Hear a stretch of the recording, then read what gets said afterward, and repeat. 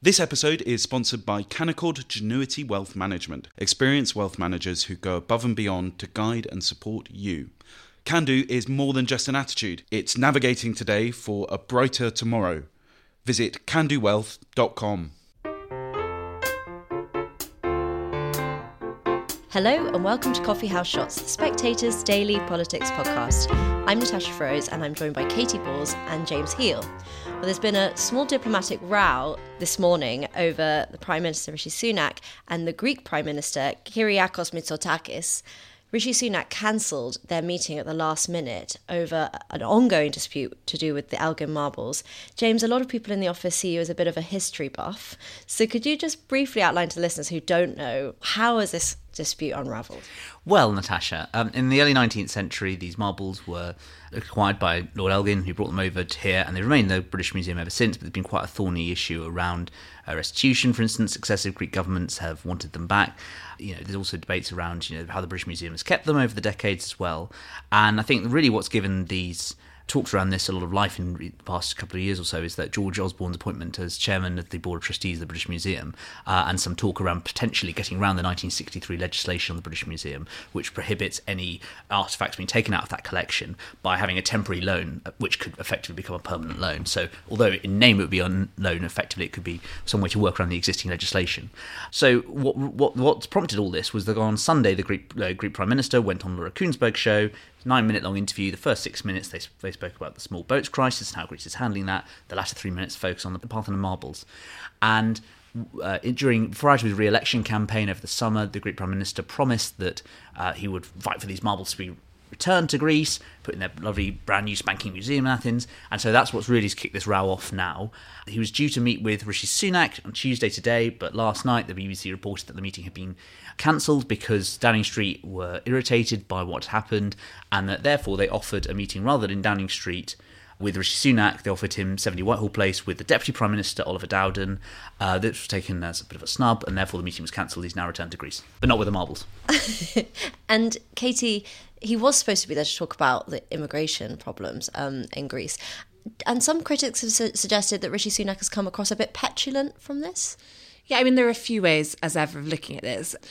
I did not expect to be spending my day and also writing the column for this week's magazine on the Elgin Marbles, but that's where we've got to. I think that the feeling in Downing Street and across government is there was an agreement that the Greek Prime Minister would not be bringing up or raising the issue of the Elgin Marbles on his visit here. For some of the reasons James outlined, it's sensitive in terms of whether there will be an agreement, the fact that he clearly said on his re-election, on the re-election campaign, it's something he would focus on. But Downing Street and ministers were under the impression this would not be a live topic. And therefore, I think the decision to use that interview, which is not all about the Elgin Marbles, but of course, I mean, I think you could say, well, it's not our fault they asked about that. But then I think it was quite clear, and that was the main newsline from it, it would come up.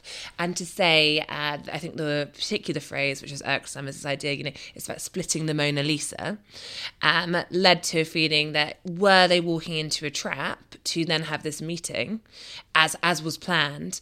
And actually, if you think about the plan that the Greek Prime Minister has, combined with that interview, something that had not been agreed, and a decision was made to cancel the meeting. Now, as you say, lots of people looked at this and said, this is petulant, Rishi Sunak, he's so tetchy, he can't do, serious diplomacy, he should be focusing and talking about all these key issues. The counter to that is the Greek Prime Minister was still offered a meeting with Oliver Dowden, and Rishi Sunak and his team felt that the terms of the meeting had already moved away from what was initially agreed, so why press on with it if they thought almost as though the UK was potentially going to be sent up? I think it's interesting thinking ahead probably to the Elgin Marbles more generally, because you have had, I think, previous Prime Ministers different positions on it, in the sense that there hasn't really been a change in policy, but I think from what has happened in the past 12 hours, it's quite clear Rishi Sunak feels quite strongly about it. And therefore this, the statement from No.10 saying our position is it must remain in the permanent collection. If only James Forsyth was here, he could talk about the Persephone clause, something that he raised when he once chaired a panel on the Elgin Marbles for The Spectator.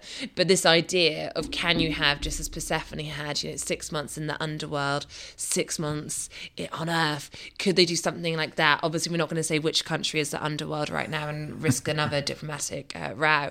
But could there be something on loan? Or do we read from the way this has played out that actually the concern in government is much more that as soon as you even concede that, which I think is clearly much more where George Osborne is, do you end up in a situation where all of a sudden the British Museum is in a place where it wouldn't just be the Elgin Marbles, once you concede, oh, they should go there, but lots of items, perhaps with even probably lesser claims from the UK side in the British Museum, suddenly are being returned to those countries. And what does that mean for the future of the British Museum and other museums when it comes to repatriations and so forth? So I think there is the initial diplomatic row, and that's the one today. And is Rishi Sunak thin-skinned, or is he standing up for Britain? And then there is, I think, the politics of where the Elgin Marbles go from there, and what it says, not just about the Elgin Marbles, but about the future of museums in the UK if you set certain principles. And I want to ask you both about Labour's position on this, but also this, as you mentioned with George Osborne, this is a debate in the Conservative Party. We had Ed Vaizey on Spectator TV against Douglas Murray, and they had a big debate over whether the Elgin Marbles should be returned. James, do you know much more about, is this like something where the Cameroons take one side? Like, how does this divide? Well, I think that people approach it in two ways. And one is to argue the pros and cons specifically of the Elgin Marbles. And I think that, you can talk around things, for instance, such as the British Museum's pretty poor cleaning of them in the 1930s and the way in which they hushed that up for 60-odd years, including deceiving potentially 2 prime ministers, I believe, including Harold Macmillan in the 1950s. So there's that one element where you can talk about how the rights and wrongs of this specific case. And I think what Katy talks about is the precedent this sets and the wider question. And I suppose, do you really want to, having staked so much capital in kind of coming down on one side of the culture wars and being quite critical of some of the kind of 2020 debates around colonisation, decolonising curriculum, Edward Colston, etc., and having passed laws around and moves around retain and explain on terms of statutes, for instance, having really staked yourself on that side, do you really want to get into this really kind of thorny issue here? I would say that I think that talking to some Conservative MPs today, I think there's a sense perhaps there's been an overreaction, and one of them said to me that voters really care about the votes issue. Could that not have been? Could there not have been a merit to somehow standing with the Greek Prime Minister on that rather than this issue? But I can understand why. That given all the culture element of this and the way in which Rishi Sunak wants to, where possible, give red meat without costing himself too much, I can understand why he would want to make a stand on this issue. I think it's a question of whether you can take the Elgin Marbles, which I would say is not perhaps the issue that strategists think most in the Red Wall and elsewhere are walking around thinking about most days, but whether you can move that to a wider debate about possessions, about UK history, about repatriations and so forth, and whether you can do that. For now, though, I think what Labour just want to do is just attack Rishi Sunak as not being a serious, player on the world stage, which is one of the few areas in the polling where Rishi Sunak tends to, I wouldn't say necessarily lead, it depends which poll you look at, but, standing on the world stage is one of the areas where the Tories have not fallen back as much as they have in most areas. Of course, you were helped in that category when you were the actual Prime Minister and doing those things, but therefore I think any opportunity they can have where foreign policy has become, particularly in recent years, a bit of a weak area for the Labour Party, and where they want to make Keir Starmer look statesman-like, they're going to take, and that's what they're trying to do with this. I'd just say, Labour's response on this has been to criticise Rishi Sunak, suggesting that he's not putting British interest work, that he should have worked with international partners, etc.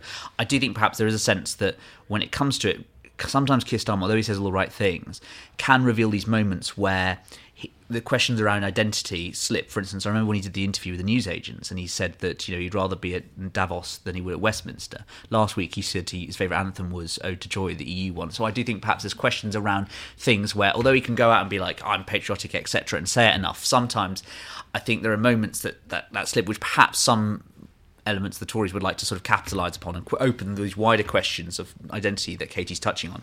And I would say that it depends if this actually goes into anything more substantive, but I think there could be some potential there to be worked on. And James, there have been some new appointments in Labour recently. Yes, so this was all about the appointments which were made in response to those resignations almost a fortnight ago on that Commons vote about Israel-Gaza. So last night, Keir Starmer refilled his front bench. There's about a dozen sort of appointments. The one that stands out for me is Gordon Brown's top man, Spencer Livermore, appointed Shadow Exchequer Secretary, along with Steve McCabe, another Treasury veteran from the Brown years. And really, I think it shows that some of these people, like Jim McMahon, were only sacked a few months ago in the Shadow Cabinet reshuffle for Shadow Environment Minister. So I think it shows perhaps that, his need to draw on different tribes within Labour, Keir Starmer's need, but also in a party of, I think, 198 MPs, just the difficulty in filling these posts, and therefore how much of this, I think, although we can talk about a 20-point Labour lead, is about kind of keeping that Labour coalition, the show on the road, until we come to an election. One point I do want to stress, is that the next Parliament, if you take out people who are standing down from Labour, if Labour get a majority of, say, 10 or 20, a very small majority, there'll be more Labour MPs in the next Parliament who are new than those who are currently existing ones. It's comparable to 1945, when Labour won a huge amount of new MPs for the first time, and that meant that some people, like Harold Wilson, for instance, became ministers overnight. Normally you do an apprenticeship of 2 years or so as PPS, a junior minister, etc., climbing up the ranks. Next time, because of how badly Labour did last time and how some people are standing down, the older veterans, etc., there's going to be a new blood, and I think therefore you might see, for instance, people like Douglas Alexander, who's expected to win, becoming a minister first time in the first 2024 reshuffle if Labour wins that election next year. Though, of course, Douglas Alexander has experience from being in government, of so course, he would not be exactly a Green MP climbing the ranks in that way.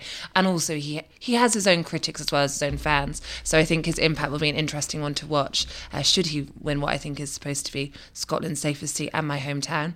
But it's also another reason, the small number of MPs, why I think there is an expectation that some of the ministers who quit over the Gaza vote will be back in positions not too long in the distant future. Thank you, James. Thank you, Katy. And thanks for listening.